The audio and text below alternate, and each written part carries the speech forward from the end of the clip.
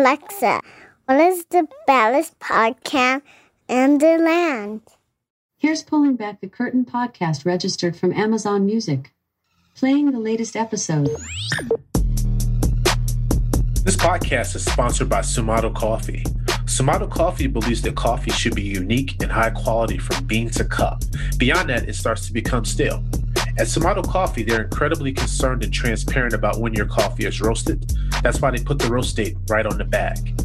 Pulling Back the Curtain podcast listeners receive a 20% discount off their order by using promo code BallersCoffee. To learn more about Sumato Coffee, please visit them at sumatocoffee.com. That's SUMATOCOFFEE.com. What's happening, people, and what you know good? We'd like to thank you for listening and spending your time with us. This is Pulling Back the Curtain podcast, the most provocative, the most exciting, the baddest podcast in the land. We come with the dopest topics, hitting you with the rawest opinion while giving you the straight up facts. No fake news here. I'm Jules. I'm Press. We give insight to the blind, ladies and gentlemen. Alexa, what is the baddest podcast in the land? Here's Pulling Back the Curtain podcast registered from Amazon Music. Playing the latest episode. This podcast is sponsored by Sumato Coffee. Sumato Coffee believes that coffee should be unique and high quality from bean to cup, and that coffee is best 2 to 14 days after it's been roasted. Beyond that, it starts to become stale. At Sumato Coffee, they're incredibly concerned and transparent about when your coffee is roasted. That's why they put the roast date right on the bag. Pulling Back the Curtain podcast listeners receive a 20% discount off their order by using promo code BallersCoffee. To learn more about Sumato Coffee, please visit them at sumatocoffee.com. That's SUMATOCOFFEE.com. What's happening, people? What you know good? We'd like to thank you for listening and spending your time with us. This is Pulling Back the Curtain podcast, the most provocative, the most exciting, the baddest podcast in the land. We come with the dopest topics, the rawest opinion, giving you the straight up facts. No fake news here. I'm Jules. I'm Dead Press. We're giving sight to the blind, ladies and gentlemen. On the first episode of season 2, we'll be pulling back the curtain on Pulling Back the Curtain podcast and much more. Prayers, what's popping, baby? Man, season 2, we are back. What's good, Jules? Oh, man, I'm winning, man.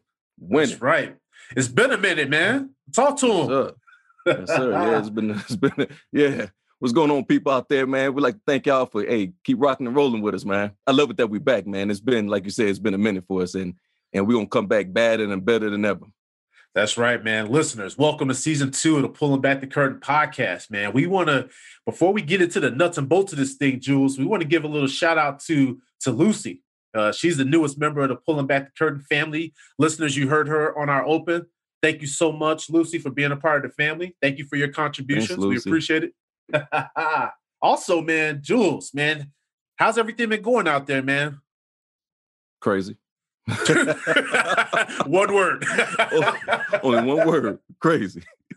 Jumping off, but, man. But you know what, man? This year is almost over. It's almost over. I'm looking forward to next year, though, man. It started things over new and stuff. So, I'll say this, man. I hate to be that guy, man, and I'm generally not the person that looks fast forward to the next year and the new year. But man, we need something, man, because 2020 is taking away more from us than it is given, man. I'm telling you, this has been a fucked up year. Oh yeah, but hey, man, only thing we can do is just keep moving. Like my mom always said, hey, pick yourself up, dust yourself off, and just keep stepping. Well, you know what? That's why I rock with her, man, because she's right. She's right. That's all we can do. That's all anybody can do, really. Man, I'm telling you. But you know what, though? At the end of the day, man, we'll get through it, man. And as much as we talk about how 2020 has been a tough year, man, we're all very fortunate, right? You and I both are still employed. Yes, we're still able to take care of our families. So we got to be thankful for the things that we still do have, right? Yes, sir. Yes, sir. It can always be worse. That's right. I had this old timer on my old job said it. No matter what happened, what's going on, they say he can always be worse. I looked at him like, yeah, you're right. Yeah, it is. And I think people got to have more of that type of attitude, right? Because, man, I think what this is teaching us, and I said this in season 1, Jules, we got to come out of this thing stronger. None of us understand what the hell this year is and the reasons behind it or whatever. But I tell you one thing, we all have learned a tremendous amount about ourselves and the people that are around us. And we just have to come out stronger going into 2021, to your point. Yes, sir. Yes, sir. Well, before we get into the nuts and bolts of this episode, I wanted to make a quick show announcement for our listeners. So wanted to let you guys know that Novak, he'll no longer be pulling back the curtain with us. I do want to thank him for his many contributions to this show. And also, we want to extend our condolences to Novak. He recently lost his grandmother. So you're in our thoughts and prayers. Man, this is a tough loss, and I know how close you were to your grandmother. And, man, you'll be in both our thoughts and prayers, man.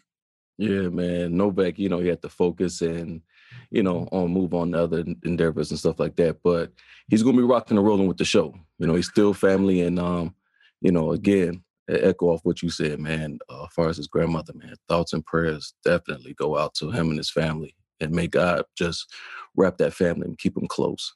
Exactly, man. As I mentioned, man, 2020 just continues to, and it's affected all of us, right? But like I said, at the end of the day, Jules, we know that we'll come out, bigger and stronger. At least, that's my hope. Oh, yeah, we will. Because you know what? Right now, the universe need balancing. And this podcast, we're going to balance the universe. That's what we do. Are we back? Are we back? Because I'm telling you, you know what? And Jules, we talked about this in season 1, man. But when we kicked off this podcast, man, the thing with us is like, man, it was 3 guys that was just like, man, we need to do something during this pandemic to keep from losing our minds and our sanity, right? So we came up with the idea of just maybe chopping it up and talking about some of the things that were going on, right? So this podcast started off with just like a group of like our friends and family, a couple like maybe 50 to 75 people probably were listening to the podcast and everything was cool, right? But then out of nowhere, man, this thing took off. And then we grew to having listeners in like 55 plus countries, 400 downloads an episode. I mean, things just like spiraled like way, way quicker than we envisioned, right? And so with that though, man, we realized real quick that, man, there's something here. And this is bigger than, man, us just chopping it up on a podcast for an hour, an episode, right? So with that, we realized, man, we got a responsibility, man, because we got these people from other countries that are coming to us to get our thoughts on some of these issues that are going on in the world, right? Definitely, because they're outside looking in and they want to know what's going on. They're not getting the real information from where they at. So that's why our job, that's where we come in and give them that food for thought, that nutrition and stuff that they need, say what's going on over here or any problems or as far as politicians or crime or whatever the case may be, any situation, that we can give them that and give them that insight and the correct insight. It's not going to be nothing watered down and just something real. And that's why pulling back the curtain came to fruition and stuff like that, because people need to know the truth and know what's going on. And I like how we came together like that and want to give people that information. Exactly, man. Because like you said, at the end of the day, man, pulling back the curtain, this podcast, man, we ain't about bullshit and fluff, right? So we're going to pull back the curtain on these issues that are going on in our world, right? And the thing about it is, we're going to talk about the shit that matters, right? We're going to dig deep into these topics that are relevant. And we're not going to shy away about talking about anything, bro. Because my thing is this. We're going to continue with our lighthearted moments because I know people like those and enjoyed those. But the beef of what this podcast is about is talking about the real. And to let our listeners know, while we've been away, we've been basically coming up with ideas of how we can make this podcast better. We've outsourced the production. We hired an audio engineer, right? We've hired an intern that's going to be assisting us with social media. So we are definitely all hands on deck now with making sure that we not only are providing you guys with quality content with this podcast, but we want to give you guys a podcast broadcast ready solution going forward. And that's what we're going to do. So when we said earlier in the open and we pulled back the curtain on ourselves, that's exactly what we did. We are definitely accepting the challenge that our listeners have laid down to us. When we see we got 55 plus countries of people that are coming to us for information and knowledge, well, guess what? We said we got to step our shit up. Yeah, we got to give them the information and knowledge. Yeah, definitely. Because people are going to be listening to us. They're going to be listening to us and they're going to want the real information and stuff like that. So like you said, we got to come with it. So that's why we did our homework and now we're back with it. Yeah, man. So the big thing, listeners, is we want to just make sure that not only we give you guys quality content, but we want to give you the best experience possible. And that is what we're going to do on this journey. So going forward, that is what you can expect from the Pulling Back the Curtain podcast. So without further ado, we're going to get into the nuts and bolts of this episode. Jules, man. So we had our final presidential debate. And I'll say this, man. Both of those clowns are idiots, but at the same time, I'll say this. The second debate that we had, I thought was not as bad as that first debate. What'd you think? No, the second debate is definitely better than the first one. Definitely better. I know like us, we made some adjustments, stuff like that. And then they had to make some adjustments because that first one was, I don't know what that first. It wasn't debate. It was just two grumpy old men going at each other, and it wasn't good for America. So no. So the second one, the second one was a little better. I'll say that. The moderator, she held the thing down. Now she was doing her thing. She did, right? You know what I liked about her too? She had some good follow-up questions too. Did you notice that? Oh yeah, she wasn't playing because when Trump wasn't answering some of them questions, she came back like, "Well, what about this question?" Yep. And I thought that was cool. I was like, man, because the other moderator just gone, just let him pretty much. They were just duking it out. He was just chilling in the back, like, y'all go ahead and do this, man. I can't control this. So. And that other moderator, he got steamrolled, bro. Like that dude, Trump was like, man, I don't care what you got to say, man. I'm gonna get these talking points off, and you just gonna deal with it. and this time around, I think what also helped though was they had those muted mics, so you saw that there were situations that they were cutting those mics off, and you saw them they were starting to lip their words and their responses and stuff. That was kind of funny. Yeah, I mean, it's messed. It's messed up. Two grown-ass men, and you got to mute the mics. Yeah, like for real. They can't sit there. They just can't sit there and wait till one person finish their thought, then the other person chime in. I understand it's a debate. Sometimes you're going to overtalk, a few times. But the last one the first one, it was it was just so ridiculous that you had to mute the mics and stuff so the other person get a chance to talk. Jules, in grade school, when we used to do debates and stuff there, we had better manners with not interrupting people than like you said, two grown-ass men. And that was sad to me. So to your point, that first debate, I was embarrassed for our country with that whole display. It was man, we're sitting up there and we these are the two candidates that we're supposed to vote for. Oh God.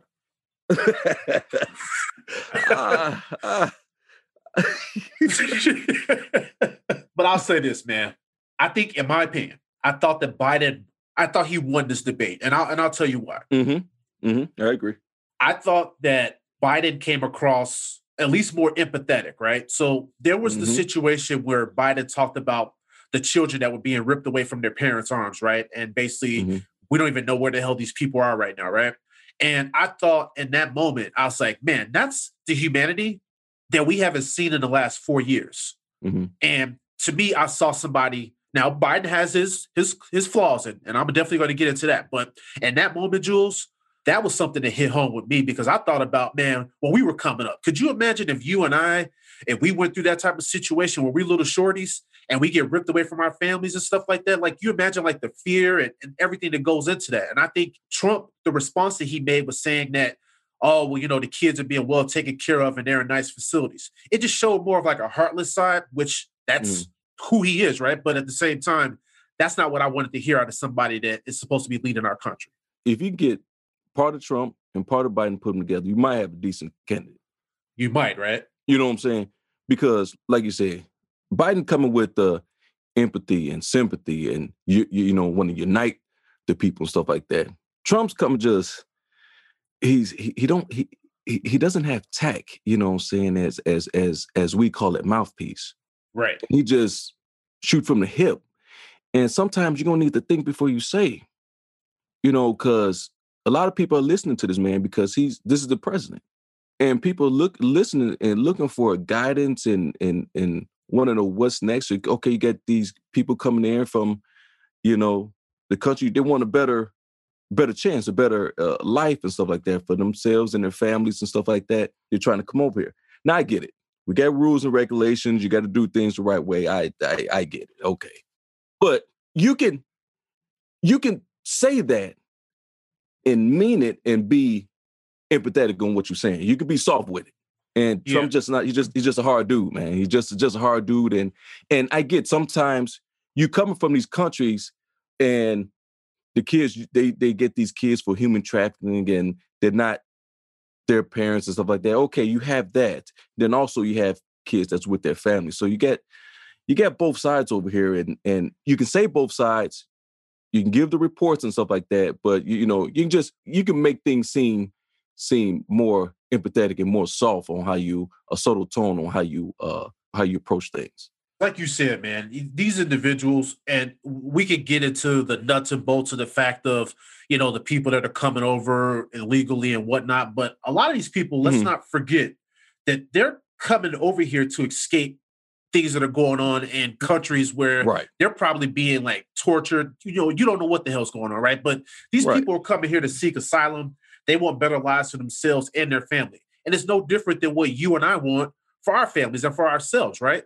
So when I saw the fact that Trump in that debate had the nerve to say only those with the lower IQs show up back to court when they seek asylum, those comments to me, man, that came off like super ignorant. And I'm like, I just can't believe that this is life for us in 2020. We don't need it. That's what I'm saying. If we can get Trump and Biden and mix them together, man, we might be all right. But we'll need those comments, man. It's just, you know how it is, man. It is what it is. You got some bad people out there. Okay, yeah, they come on over here. Some of them are over here and they're illegally and they do crime and stuff. But you're gonna have that. You're gonna have it, Right. But it's the same thing for the people that were born here because they fucking up shit too. So it's like right, exactly. Right. What do you? Right. It's like what do you? Some things just go without saying. That's what I think, man. I don't. Well, what was another moment in that debate that kind of made you raise your eyebrow a little bit? Well, President Trump said he's the least racist person in the room. Oh, yes. When he said that, man, I fell off the couch. He said he's the least racist person in the room. I don't know what to say about that. You know what, Jules? That reminds me of like when you hear a white person and they say, well, I've had a black person in my house before. That's what that sounded like. The least racist person in the room. Man. Go ahead. I know you want to say it. Go ahead. Go for it. Well, I'm still stuck. Okay. I'm still stuck. The debate didn't do nothing for me, just being truthful. Yeah. And that's what I want that's what I want people to understand, because there's a lot of people out here in this country that are looking for something from these guys, and a lot of people still feel they didn't get it because there was a lot of empty promises that were made in that debate. Exactly. The questions. Okay, all right. We got COVID and stuff like that. We don't know when there's a vaccine. Trump said end of the year. No, Biden he said in 2 weeks, bro. What did he say? My man said in 2 weeks. He said it's very close. And I'm sitting up here like, bro, shut your ass up. They didn't come in 2 weeks, bro. They said they said he stopped even going to those coronavirus task force meetings at the White House. They said that they were having those things daily in the first couple months of the pandemic. They said in the last 3 months, this dude stopped showing up to him. So how the hell does he know what's going on with any of this stuff? I know they got some Regeneron, out and stuff like that, but it's not. I don't think it's a virus. I think it's just something just to help you while you have the COVID. Right, and I think that's what he said that he took when he had the COVID. He said he felt 20 years younger. Yeah, I guess. He said he felt 20 years younger. That was like some type of steroid or something. Man, something. But I'll say this, Drew, because you brought up a really good point, man, around COVID, right? So not only did he say that the vaccine was on the way, which obviously is a lie, right? But he also said that we're rounding the corner on the virus. And I'm sitting up here like, what is he looking at? Because I'm like, the game that I'm watching out here is the numbers are going up. Right. Crazy. And into the winter. Yes. Oh man, dude. only God can help us, man, because, I mean, we going into the winter. Now, in the beginning, they're saying this thing should top off in the summertime because it can't take that heat. Well, we had a decent summer here, but it's still, like you said, now the fall and stuff like that, flu season and stuff like that, numbers going back up. Plans are going back in place, going backwards and stuff like that, man. It's not looking good, man. And we're seeing here, even in the city of Chicago, where the mayor now has put a 10 o'clock cap on basically people being out, right? So now the gyms and restaurants and everything like that, they have to start abiding by, these rules. And I think that's a way that we're trying to circumvent the rise in numbers, because also, too, in the healthcare system now, and you probably know this, Jules, we're starting to see that the hospitals are starting to get taxed a little bit again, like we did in the beginning of the pandemic. Mm-hmm. We're going backwards, man. Yeah. Seems like we're going backwards. And you know what? So I was bothered by the fact that he had the nerve to say that we're learning to live with COVID. And I said, no, we're not. I said, no one's learning anything because there's still so much about this thing that we don't even know. Right. There was there was one case in California, dude recalled it. He had it and then he beat it and caught it again. So now, that's something new we got to look at. Right. Because we were all under the impression that, okay, you catch it if you recover from it. We don't know the long-term effects, but hey, if you recover from it, then maybe going forward, you can't catch it again. Oh, that's not the case. Because when I saw that with old boy, I said, so it's because this thing is mutated and he caught another version of it. Wow. Come on with that vaccine now. And then that's another thing with that vaccine Biden was talking about. It will be transparent and stuff like that. When he said that, I was like, transparent, the vaccine? What are they going to tell us what's in it or something? Or right. Yeah. Because I don't know what that meant. Did he mean that part? Yeah. Or was he saying that they're going to be transparent and who will be able to get the vaccine? Because I've heard a lot of talk about that too. So I'm like, what was he saying with that? I was kind of scratching my head with that one. Mm-hmm. Like, is it a vaccine, Joe, or is it something else? What are we talking about here? Yeah, well, I don't know. That was interesting. That's the listeners. Just think about that. The other thing too with Trump, and you probably remember this, Jules, because we talked about it in season 1. But remember in the beginning where he was trying to reopen the economy, right? And so he started to scale back and was like, "Oh, well, we're rounding the corner with this thing. We're gonna be fine. We'll be able to go to church for Easter, right?" Remember that? He was trying to get everybody to just forget about this damn pandemic that was going on, right? So over the course of this year, they counted 38 different times that he said that this virus was on the way out and it was going away. Well, guess what, man? It's almost the end of October, man. And this thing is showing no signs of letting up at all. No, it's not. No, it's not. You know what? I don't know. He might got something when he said we have to learn to live with this thing. I don't know, man. That's probably the honest thing he said about this whole COVID thing thus far. Have to live with this because, man, wow. But you know what? We, as Trump say, hey, man, we ain't shutting down nothing. We ain't shutting it. No. According to him. According to Buddy.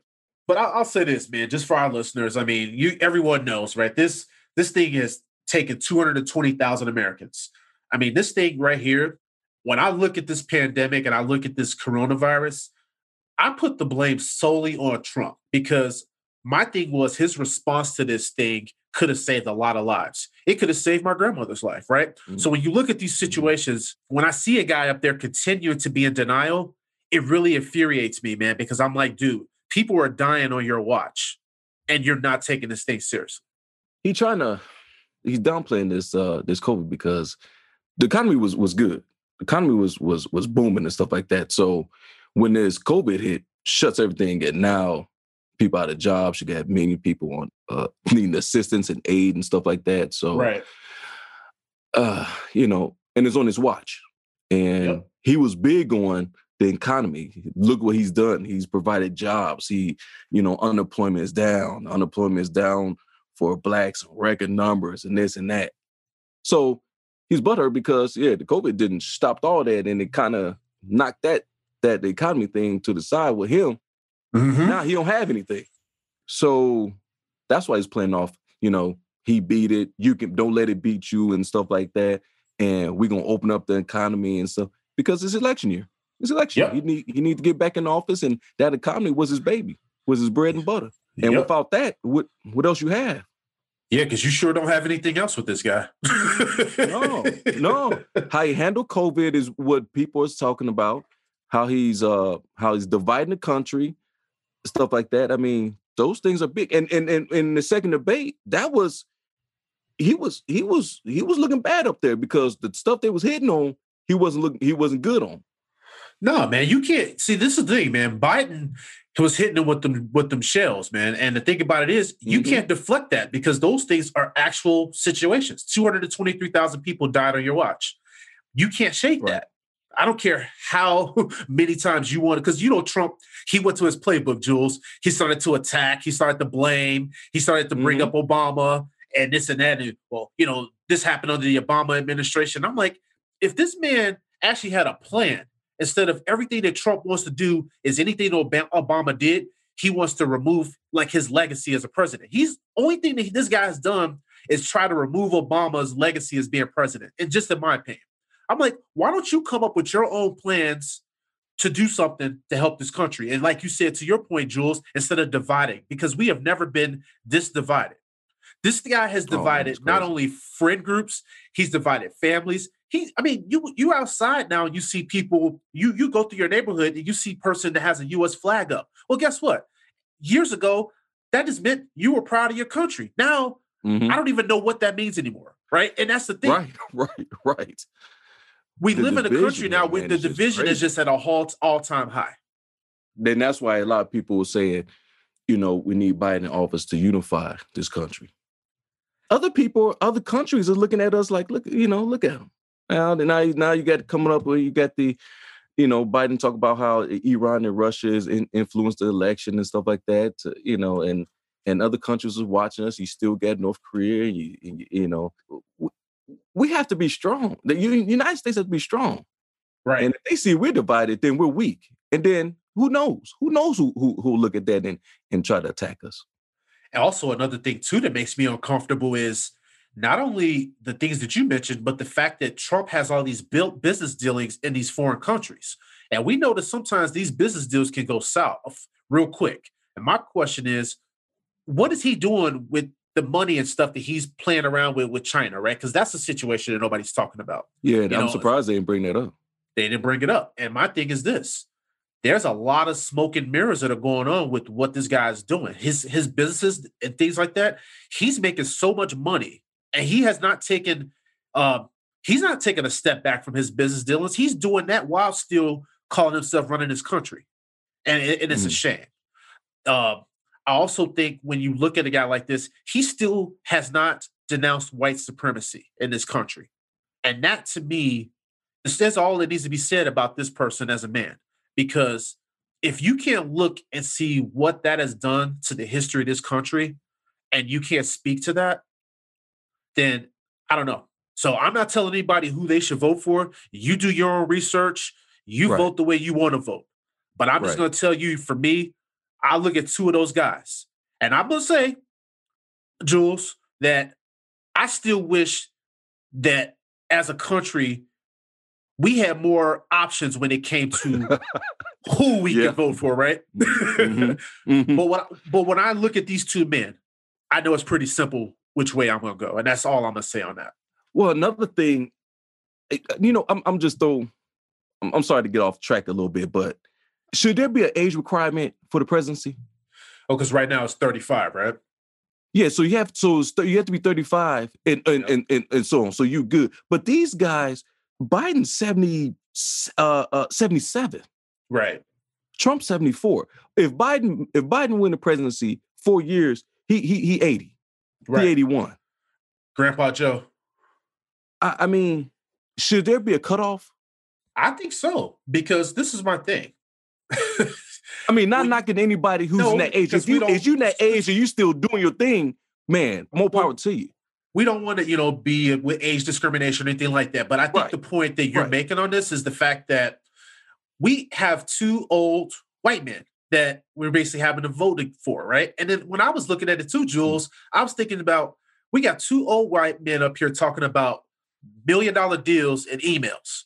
I'm like, they couldn't be more unrelatable in that conversation when they were going back and forth about that. I'm like, dude, I don't know nothing about $1 million deals, man. Like, can you guys talk about the stuff that matters to me? Right. We're not right. We ain't jiving because we don't know. We sitting here waiting, trying to get some familiarity out of this thing. Like, oh, okay, hit us, talk to us. What you guys bringing to the table? Because you guys want our vote. So what you guys coming with? And that's why I said I'm not. Yeah. I wasn't when after this election. This debate. I'm still undecided. Well, and you know what? Rightfully so, because I think there's a lot of people that are. Also, one thing to focus on Biden about is, and let's not forget, listeners, Biden had his fingerprints all over that 94 crime bill. And I will say this, that crime bill was good for one thing, and it was basically, it put into law violence against women when it came to domestic violence and rape scenarios. Oh, but that's good. That's good. But the crime bill, in factuality, ended up being mass incarceration for many people of color in the 90s, right? I mean, we saw very aggressive policing practices that basically came with that crime bill. And one thing, too, that nobody talks about with this, Jules, is the fact that the reason why Clinton and Biden and those guys back in the 80s put this into play was the fact that they saw how the Republicans were trying to own the be tough on crime type of narrative. Because in 88, when Bush beat Dukakis, he focused on Dukakis because he said Dukakis was soft on crime. And everybody voted for Bush because he was having that tough on crime mentality. So when Clinton came into office, the Democrats wanted to take that away from Republicans. And that's why they put that crime bill in place, because there was a very high amount of violent crime that was going on in this country. And so that crime bill, in a sense, was supposed to circumvent what was going on with that violent crime that was going on in the country. So that's a part that I want our listeners to kind of think about with Biden, is that he did have his fingerprints on that, and it did lead to mass incarceration of people. Now we see that he's trying to make sweeping criminal justice reforms in his policies now, but let's be honest, he's doing that to take back what he did in 84 with that crime bill. Like, so it's now you realize you made a mistake. And now you're like, well, now we gotta strip away at it. But I'm like, but the damage is done. So you can't go back on what you did already. Right. And it's up to Biden to stick that with the public, come out and say, hey, he messed up. And if the public, forgives him or not, it's up to the people that he's trying to talk to.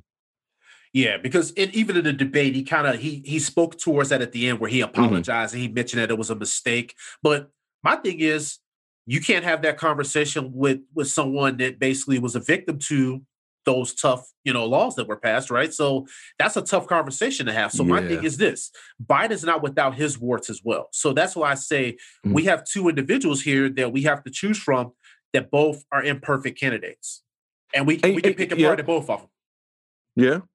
Yep, and then don't forget how Trump like to throw in what's Biden's son name? Hunter, yeah, he definitely likes to throw shots at Hunter. Hunter said he wasn't qualified, but making $1 million deals and stuff. I tell you one thing, boy, I wish I could. Hey, Joe, if I can use you for a reference, man, please, man, send me your information. You ain't lying, bro. You ain't lying about that. Because I'm like, that man's he's tapping people on the shoulders and they becoming millionaires. So I'm good with that. Yeah, right. One thing, man, I am glad that Trump didn't, hit Hunter with the whole dope thing and stuff like that, man. Because that first debate when he said that, man, that was a low blow. I didn't like that. Yeah, I didn't like that. That was dirty. That was dirty. Because we all have things that go on in our families, right? And sometimes parents have to face the harsh realities of maybe a kid of theirs kind of had a dark, questionable past, right? Mm-hmm. But no parent wants that thrown in their face, and that surprised me, Trump, because you have children, right? So it's like, as a father, you should have had a little bit more class and not thrown that in that man's face, because the thing about it is... I like how Joe responds. Oh, go ahead, Prez. I'm sorry. Oh, no. The only thing I was just going to say is just like, and you were kind of going to that point. I just said the way that Joe handled it, it was probably better than probably I would have handled a situation like that. Oh, yeah. What would you do? Would you dove over that podium? Well, I would have thrown something at him because, we're in the middle of a pandemic. oh, that's right. You can't get, you're right, Yeah. right. You got to have your distance. I'm sorry. Yeah, I would have socially distanced, thrown something at his head, but that would have been about it. Okay. But that's what you like to see. That's one of them qualities that you want to see in the president when he's faced with something like that and he's able to respond in a calm way. You ain't always got to get all uptight and shoulders back and stuff like that, man. You can cut people very easily and gently. To your point earlier, you brought up the fact that, you could see positives with both of them in their own ways, right? Mhm. And if you had a combination of that in one of them, yeah, we might have something, right? But that's Right. not the situation that we're in right now. And, No. America, I was just going to say this, you guys, just think long and hard about, because everybody's telling people to vote, right? Vote, vote, vote. But guess what? Oh, man. There's a lot Right. more that goes into it besides just voting. I think people have to educate themselves on who they're voting for. So not just with this presidential election, but with your local elections. Do Mhm. research on these candidates so that way you know how these people have voted on things that affect you and where you live. And I think that instead of like people just focusing on the vote aspect, know who you're voting for. So not just vote. Right. I think that's important for people Yeah, to think you about. definitely need to be politically mature on what's going on out here. Who's talking to you, who's speaking to your lifestyle and stuff like that. Now, if there's something about taxes and stuff like that, and gas or whatever the case may be, and somebody want to raise the taxes or property taxes or income taxes or whatever the case may be, water or whatever. Then somebody want to hike it up, but you're sitting up here like, hey, I know what I'm making, and I won't be able to make this. So, you go with a different candidate and stuff. You go with the candidate that speaks your language. Yep, exactly. And let's not forget the fact that this summer we've seen a lot of civil unrest, right, Jules? Oh my God.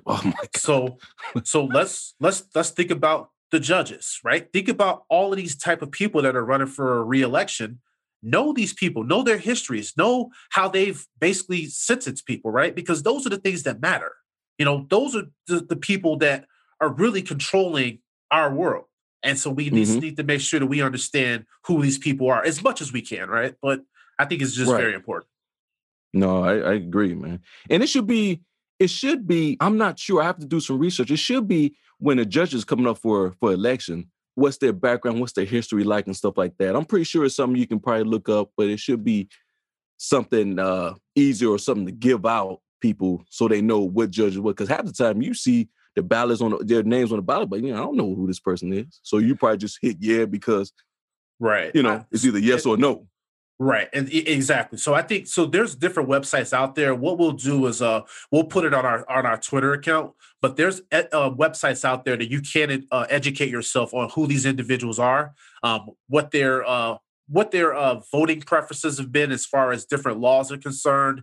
And so you'll be able to kind of get an idea of who they are as individuals. Because like Jules mentioned, when you're just at the ballot box, you're looking at these names, it's just like yes or no. Most people Right. either just put yes or they might just, I don't know, leave it blank. You never Right. know, right? But Mhm. so I think in this situation, it's going to be important to make sure that you're exercising your vote on that as well. A lot of people are focused on, the federal race, and rightfully so.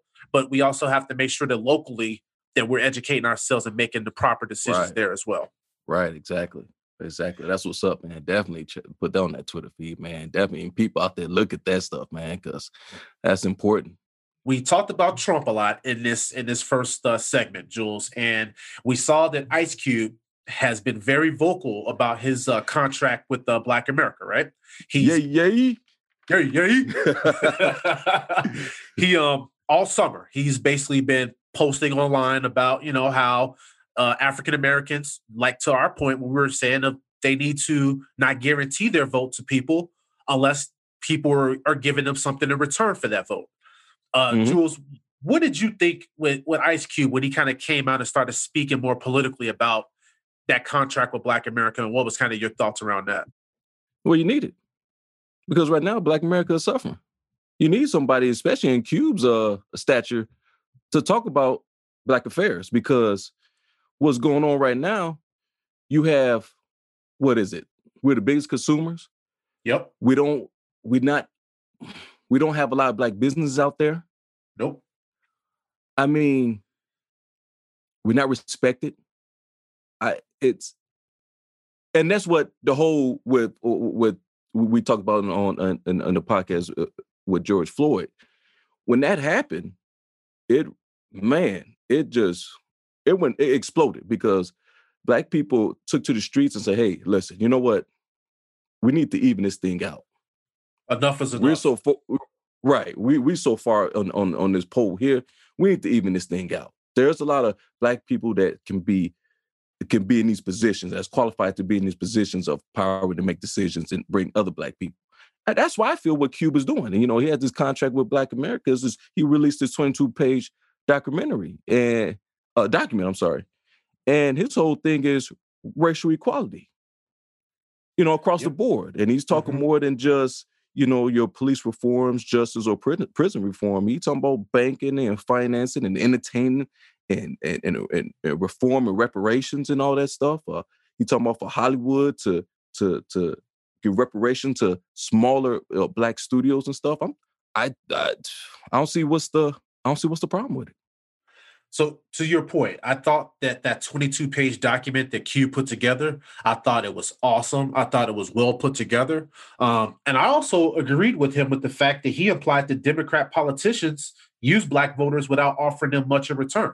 Because let's just be honest, both sides of the aisle, they're not doing anything for us.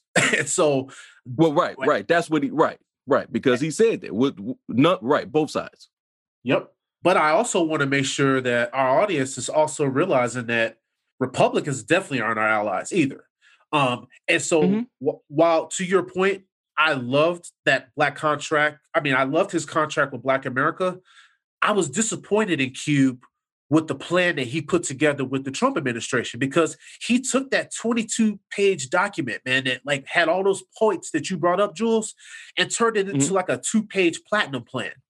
And I'm like, that plan that he put together with Trump, I feel like it stripped away all of what that plan that he put, that contract, all the stuff that was in there that I thought was really important.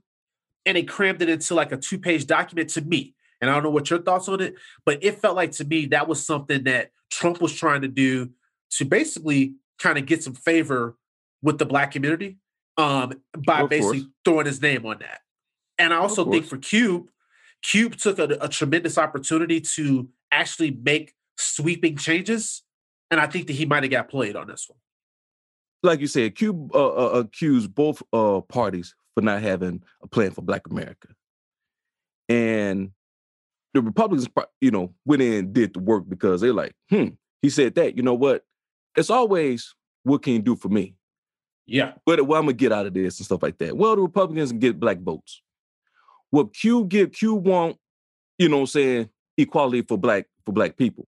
I'm just thinking what he might want. I'm not Q. Yeah. I wish I can ask him. So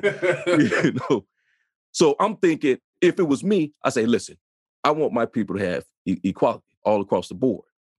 If I can get that and work with the Trump administration or whoever, because Cube say he's not endorsing Donald Trump. Right. But if the Trump organization administration coming out and say, hey, listen, what plan do you have? And let's do it. Okay, they're gonna do it. The Democrat, he said he reached out to Biden and his team and stuff. They said wait till after the elections. Yeah, and I think they said that one, Jules, is because you can't really be promising things to people in that situation, right? So I think that Biden and Kamala were probably trying to be more, I think they were trying to be more above board with the situation. The one thing that I was saying, I want to see what you think about this. A lot of people that I've talked to this situation about, they feel that this partnership is less about Cube and promoting the Black agenda, but they think that it might be more about suppressing Black voters' turnout for the Democratic candidate. Do you have any thoughts on that aspect of things? But see how? See, only thing is suppress the voters if they look at, well, if Biden's been in politician, what he said, 40-something years? Yes. 40-something years. And what has he done for Black America? Nothing. So crime if bill. Trump, the crime, and that's not good. No. So if Trump say, hey, listen, you know what? If they can get a jump on this, even if he didn't care, at least inside if he doesn't care inside, but outside he show, okay, put something together, we'll work together, get a platinum plan or whatever like that, and let's move on. At least it shows something like, hey, this dude is in position of power to do something, and he might can help. Now, for us, it's swing the voter suppression. I don't see how. You like who you like. You either use two. There's only two. Well, there's a couple more, but there's only two main two main candidates. It's Trump or Biden. I think when people maybe talk about the suppression part, they may think that because Cube has a lot of respect, right, in our community, right, and they think that maybe some people may see him aligning with that side and may say, well, if Cube is rocking with him, then maybe I need to kind of reconsider what I'm doing, because to even your point that you brought up earlier in this conversation, you're still undecided.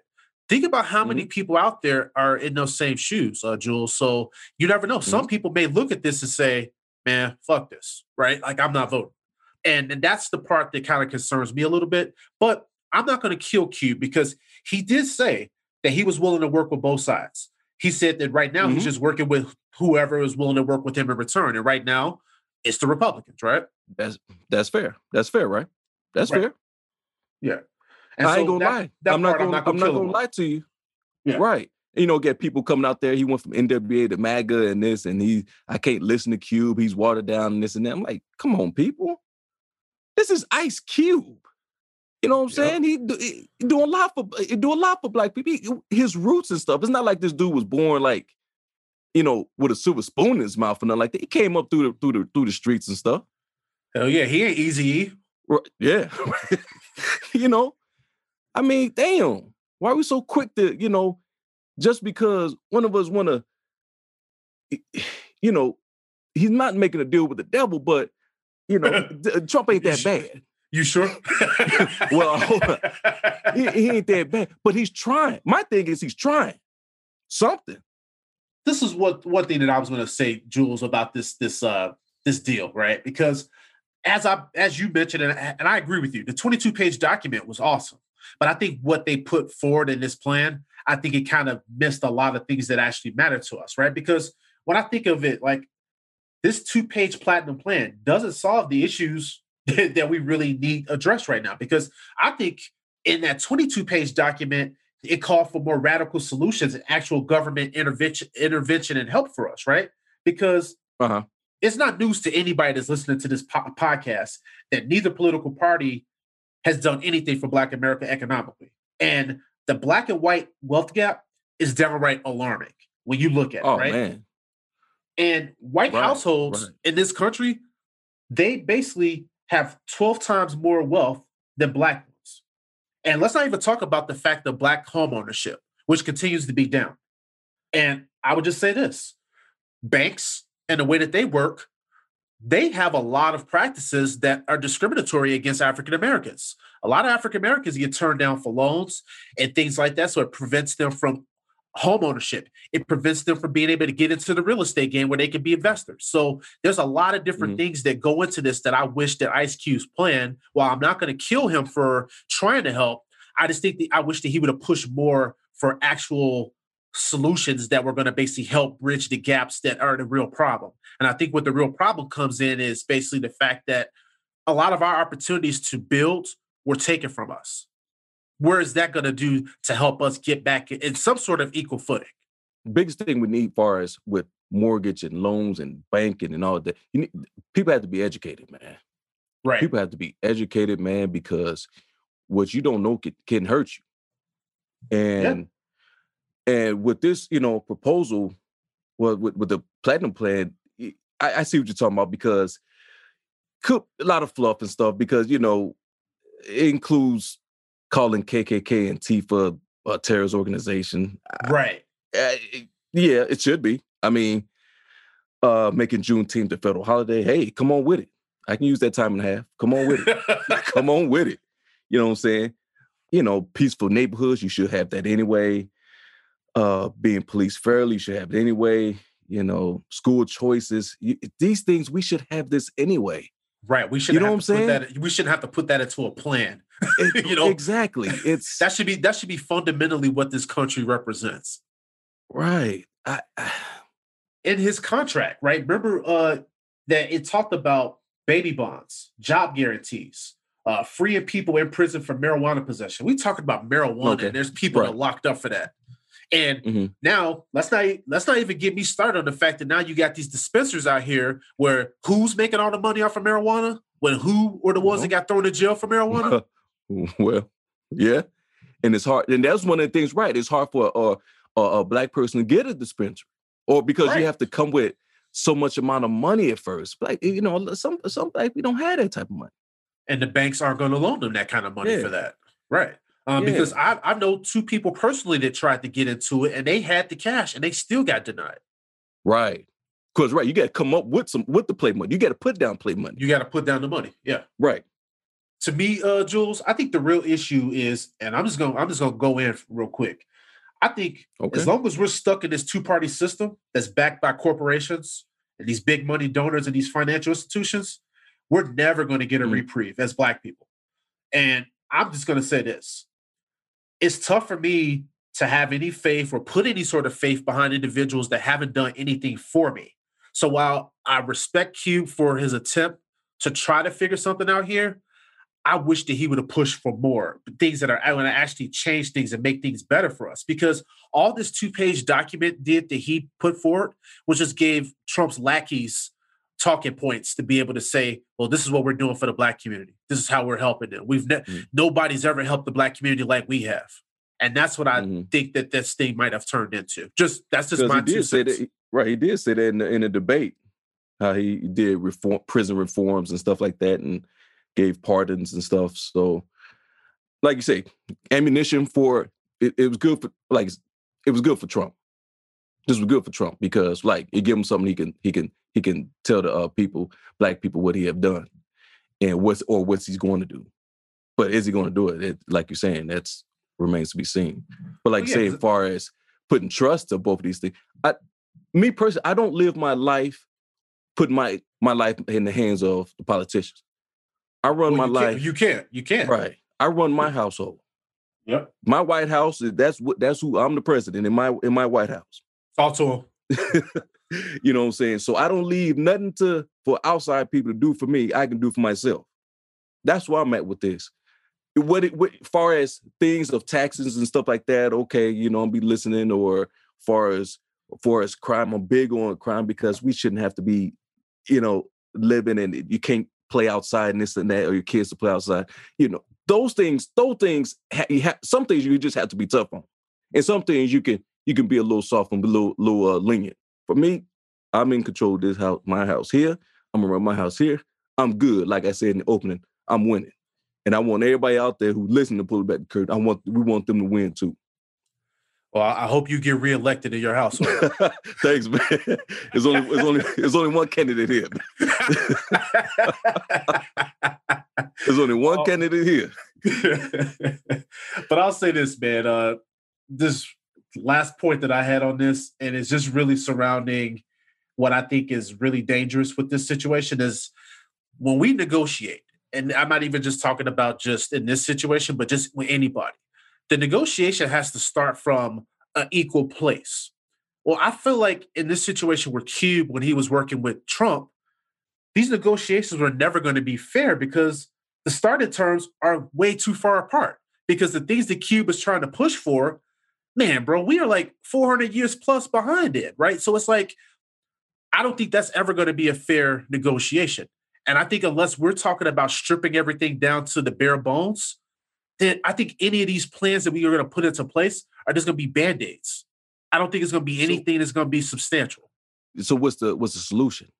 If we know it's not going to be even playing Q, we have to force the even playing Q, or do we have to just say, you know what, like we equipped to do things ourselves and bring our people. We just got to look out for.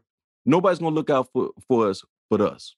Well, I think that's part of it. We do, because as you know, this is something that I talk to you about often.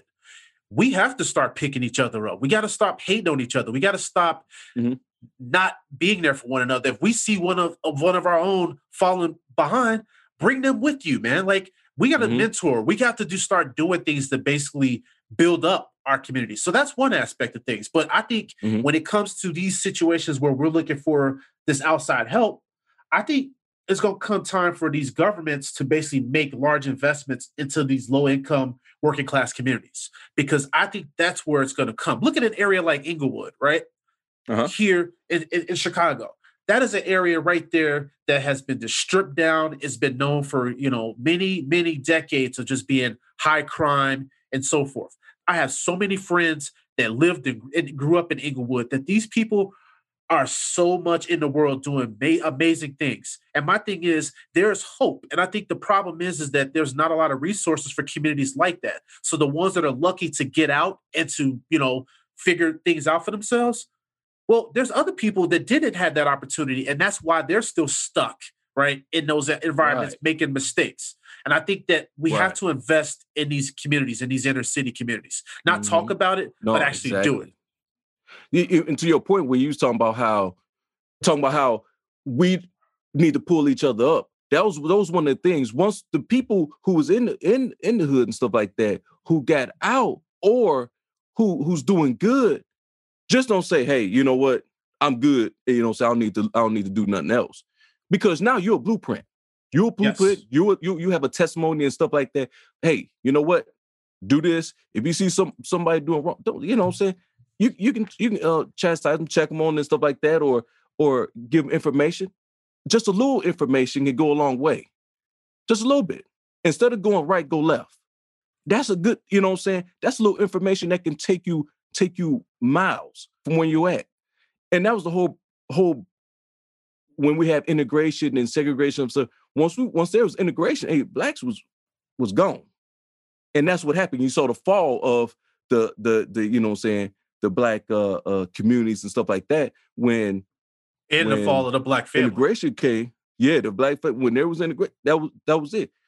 That segregation kept us together. But when integration passed and we started getting laws and this and that, we left, and then we didn't look back and we didn't pull nobody else or show what's going on and leave the business to somebody else. It was like, man, fend for yourself. Yeah, and that's the world that we're in today, right now, where the next person, they may have a couple dollars, and they're looking down at the next person, and it's like, well, damn, you don't know what that person had happened to them in their lives. I mean, we all go through shit, right? And so it's like, man, pick the next person up. And so, man, that's a hell of a point, Jules, because I think that is a big part of it.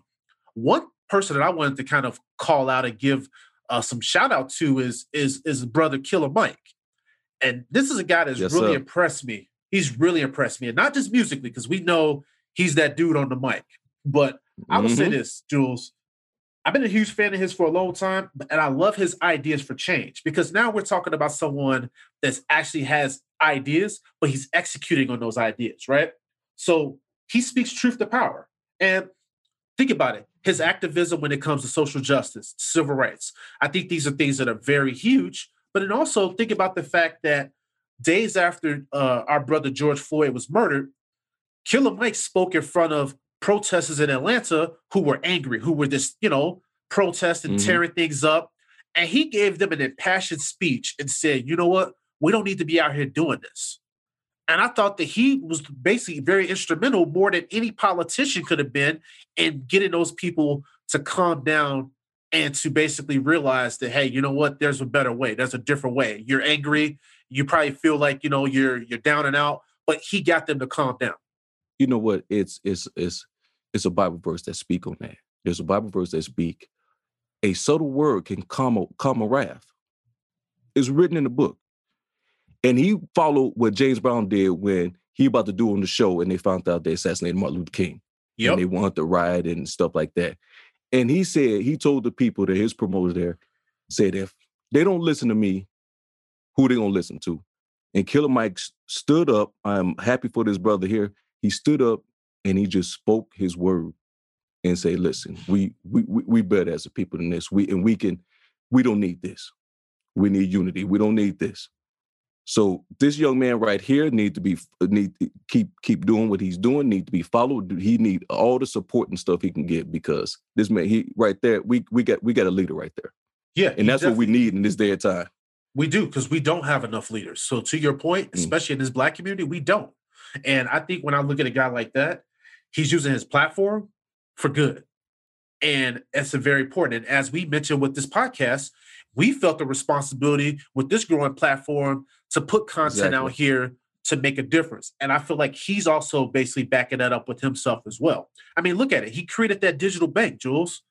And that's the next footprint of what we were talking about, right? Of that economic opportunity. And he's giving that opportunity to his people. Dude, Prez, that's what we're talking about. We equipped. There's people out here and equipped him, Killer Mike. He got with the founder of the TV Bounce. Oh, you talking about Glover station.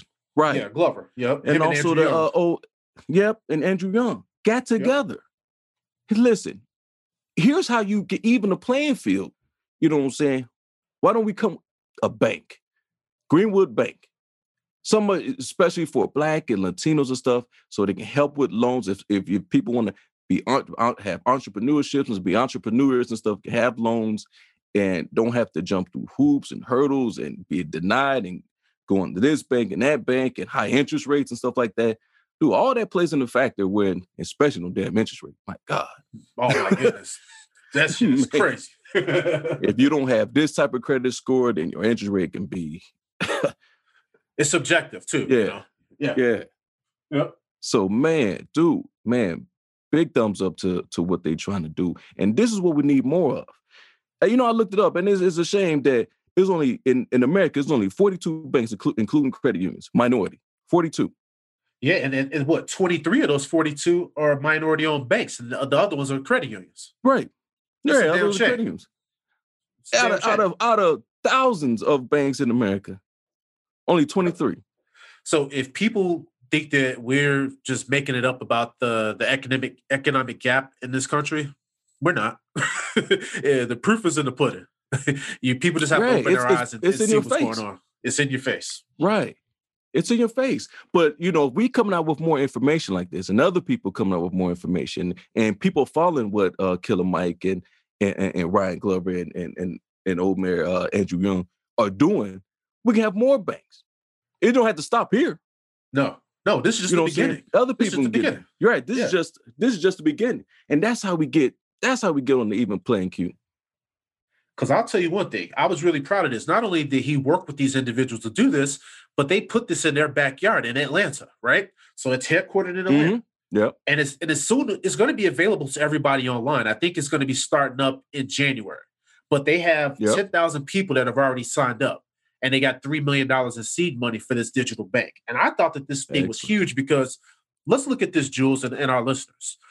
We know that there's digital currency that's going to be the big way in the future with cryptocurrency and everything like that. Yep. And I think this digital bank, this digital bank is only going to be a stepping stone to get towards that for our people, because our people, they don't understand a lot about this crypto and the Bitcoin and everything like that. So my thing is, this is just allowing them more opportunity to learn, getting their feet involved in something like this. And I really loved this digital bank because not only are they trying to help underserved communities, but they're also realizing that there's a lot of individuals that are being turned down for loans. There's a lot of individuals that aren't having those same opportunities to buy homes. Getting turned down for mortgages to buy homes and to invest. Because let's be honest, the real estate game is hot in this country. And now not a lot of us are being involved in that. And I think that situations like this digital bank can help us get into the game a little bit more than we already are. Oh, yeah, definitely, man. Because, just give a little idea. This digital bank is going to have checking. You're going to have savings accounts. There's mobile deposits. You're going to have ATM networks, even Apple and Android pay services. And the best thing I like about this, if you get a direct deposit, you get your money 2 days in advance. 2 days in advance? 2 days in advance. Hell, sign me up, man. I can get paid 2 days in advance if you get a direct deposit. Dude, I saw that. I was like, oh, man, they own something. They own something here. So so it was 100,000 people that signed up, and it's about to be 100,001 after we get off of this podcast. Hey, man, you get paid early? Nice. Because Hell yeah. sometimes, boy, when you going check for check, boy, and them weeks be stretched, you be sitting up there like, oh man, I gotta pinch and save and get the deals and stuff until I get that paycheck, man. It can hurt you now. Hell yeah, because shit, sometimes you be looking at that thing like, man, it's 2:00 in the morning. Where's my check? This thing ain't post yet. Too. No, that ain't cool now. No. No, we don't need you going postal now. No, you don't need that. There's enough going on out here. But another thing, though, Jules, is that Billboard and NBC agreed to deposit $1 million into the bank as well. And so now I'm looking at that like, now that's them using their network and their partnerships to now get other people to put their money into the bank, which is only going to help because that's going to give them resources to be able to loan people money and so forth, right? And so this digital bank, I think, is awesome. And when you look at the banking system, we have the big four, right? Everybody knows who the big four is. You got Chase, Bank of America, Citigroup, Wells Fargo, right? But what I like about this bank is this bank's going to be different because it's going to serve the underserved population, right? And it's not going to just be some fad or some corporate mandate or something to be done in a politically correct manner. I think this bank, their purpose is to help people of color get equal footing. Now, we'll see what the big four, they'll probably talk to diversity. They'll probably talk to certain things of trying to help. But after a while, that's going to go away because then they're going to be like, well, we got to make money. Well, the whole premise behind this digital bank is to empower and to build people up. So they're not going to hide behind the business aspect of things. And that's why I think it's really important here. Oh, man, dude, it's excellent. Excellent. Something for the people. Something for the people, man. Another thing too, right? And this is something that really, really hit me when I was doing some research. I saw where they said that in a Black household, that our money only actually sticks around for 6 hours. Oh, right? yeah, I saw that. Right. But in a white community or household, that money stays within that environment for up to 20 days. Right. They talking about that value, that dollar. That dollar stick around in that household or that community for 20 days for the white communities and stuff like that. 20 days. People just think about that. And for Black, 6 hours. That money ain't staying. No. As soon as it leaves your hand, that's gone. It's gone. As soon as it leaves your hand, it's out the neighborhood. See, the communities don't own it. Blacks don't own our communities. We don't own our communities. That's right. So that's what got to change. That's got to change. And once you get, like you say, what Killer Mike and Glover and Young is doing, that's just the tip, just the start of what we can do. Yeah, because to keep that money in the community. Because we have to. And the thing about it is, when I brought up Inglewood, the reason why I brought that up is a lot of our partners grew up there. They moved out of the area, but I think those are the areas that we should be pulling our money together and we should be building that area up. And that's the stuff that I want to start seeing more of us get involved with. And that's why when I see this digital bank, I'm like, dude, there's so much opportunity for us to do some of these things that we're talking. We got something here, right? We have something, right? And I'll see, because I'm gonna sign up for this bank and I'm gonna see what they're talking about, because I want to start getting involved in some of this economic development. So we're gonna see if they're up to snuff with this thing, because I'm not kidding. I'm signing up, and you guys will hear me on future episodes talking about what we're doing to help build up some of these communities, because this is not all talk. This is stuff that actually we care about, and this is stuff that matters to us. Yes, sir. Definitely have to, in order we ain't gonna have a future, because we can't expect other people to do stuff for us that we're not willing to do for ourselves. So there's a gap, and we already know that. But I also want to make sure that people realize that Jules and both I have been successful in life. We work our asses off. We bust our asses. But we also know that there's people that we came up with when we were in high school, when we were in college. They didn't have to put in the sweat equity that he and I have had to put in. And they're right here with us. So just take that for food for thought. We're not afraid of any work, but we just know that we had to sometimes work twice, or if not 3 times harder than some of the people that kind of coasted that came up with us. That's just where we're coming from with this thing. But we ain't afraid of no work over here. No, we put in some work now, especially if you pay. But yeah, man, I mean, so I'm really excited to see this. The economic, development is a big key point, and this is something that I definitely hope that over the next 3 to 5 years, we see that our communities are rebuilt and actually investments are made to improve everything. Because I think that there's a lot of power in our community, and when the Black community is stable, this country is better. And I think that there's no better time to start this digital bank than now, to help build up some of these underperforming communities that have been kind of left behind. Right, man. If these underdeveloped communities start building up the homes and schools and businesses, it just make everything else better, in my opinion. You know what I'm saying? And it's just good. It's just good for everybody. Only reason why, if you want to keep it down like this, because you're a hater, you just want to see nobody get ahead. Either black, white, brown, or whatever, because you get poor, and next to him, there's poor people in all the next. Oh, yeah, exactly. Yeah. So, but to your point, though, yeah, you're right. I mean, the thing about it is, if you don't want to see everybody have a success in this world, then, that's on you. But the way Jules and I, and what we're going to talk about in this podcast, is areas where we all can eat. Because I want everybody to be out here building and thriving, not just a certain race. Right. Everybody can eat, man. Everybody. There's enough of that pie. Divvy that shit up. Right. Shit, I like pie.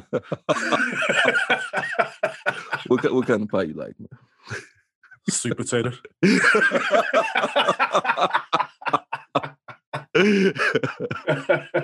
Oh, yeah. Hey, man, you know what? Thanksgiving stuff coming up, it's going to be a whole bunch of sweet potato. Man, I hope so. Anybody talk to me about that pumpkin, I'm slapping them. That shit out of my face. Yeah, I'm not a big fan of pumpkin pie. No, man. That out of here. No, stop it. But yeah, man. But I'll just say this, man. There's a lot of opportunity for us to build upon our communities. And I think it starts with having conversations like this and taking that conversation and actually putting a plan together and then executing on that plan. And I think that it starts today. I think that a lot of what we're seeing right now is we have to do more. We have to do better. But I'll tell you one thing. The things that you guys hear us talking about on this podcast, we're going to put this stuff to work. And you guys are going to hear the work that we're going to be putting in, because this Pulling Back the Curtain podcast is not going anywhere. We are in this thing for the long haul, and you guys are going to hear this in our content. And I'm just telling you, I'm very excited for what the future of this podcast holds, but I'm also excited for the things that this podcast will allow me and Jules to be able to do for the communities that we grew up in. And that's the part that I'm very excited about going forward. Yes, sir. Yes, sir. Me too, man. Definitely. Because we got to look at ourselves now, and then we got to look at the future and stuff. And we want to leave, when we leave this place, man, we want to leave it better than what we had it. That's the whole premise of it. We want to leave this, our communities, our families, our neighborhoods, we want to leave it better than what we had it. And that's our goal. That's our goal. And that's what we're going to do, because there's a lot of people in this world that they talk about what they're going to do. Well, talk is cheap, man. Actions speak louder than words, and watch us do it. And I think that's the biggest thing here. Well, Jules, episode 1 of season 2, man, is in the books. Man. I'm going to kick it over to you for that curtain call, but brother, this was a good one. Okay. And I'm telling you, man, we're going to keep hitting them with these every week. But go ahead and hit them with that curtain call. It. Yeah, I enjoy it, man. I enjoy it, man. We got a lot of information for people to listen and kind of chew on and do their own research on. And I feel we helped a lot of people out today. So this curtain call goes out to some noble people that we have lost since our season 1 finale in mid-July.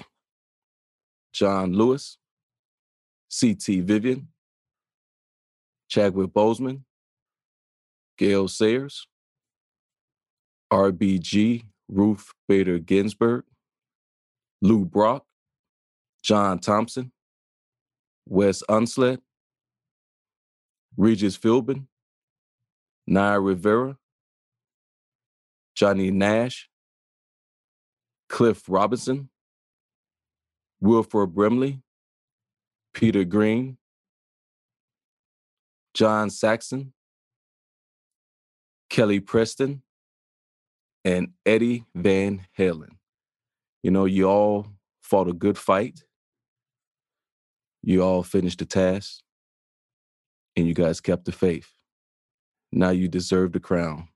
Pulling Back the Curtain podcast, we like to thank you for leaving your blueprint, your legacy to this world. So if anyone wants to follow in your footsteps, they will know how. You will all never be forgotten. Thank you. Jules, thanks for that curtain call. Well said. Well said. Well, it's been a great episode. Listeners, we look forward to this all season long. We would like to give a special shout out to our sponsor, Sumato Coffee. As always, you can find this podcast on Amazon Music, Spotify, Apple Podcasts, iHeartRadio, Stitcher, Google Podcasts, and Deezer. We appreciate your continued support of the podcast. On next week's episode, we will pull back the curtain on the Black Wall Street Massacre and much more. We're the Pulling Back the Curtain podcast. Thanks for listening. Peace.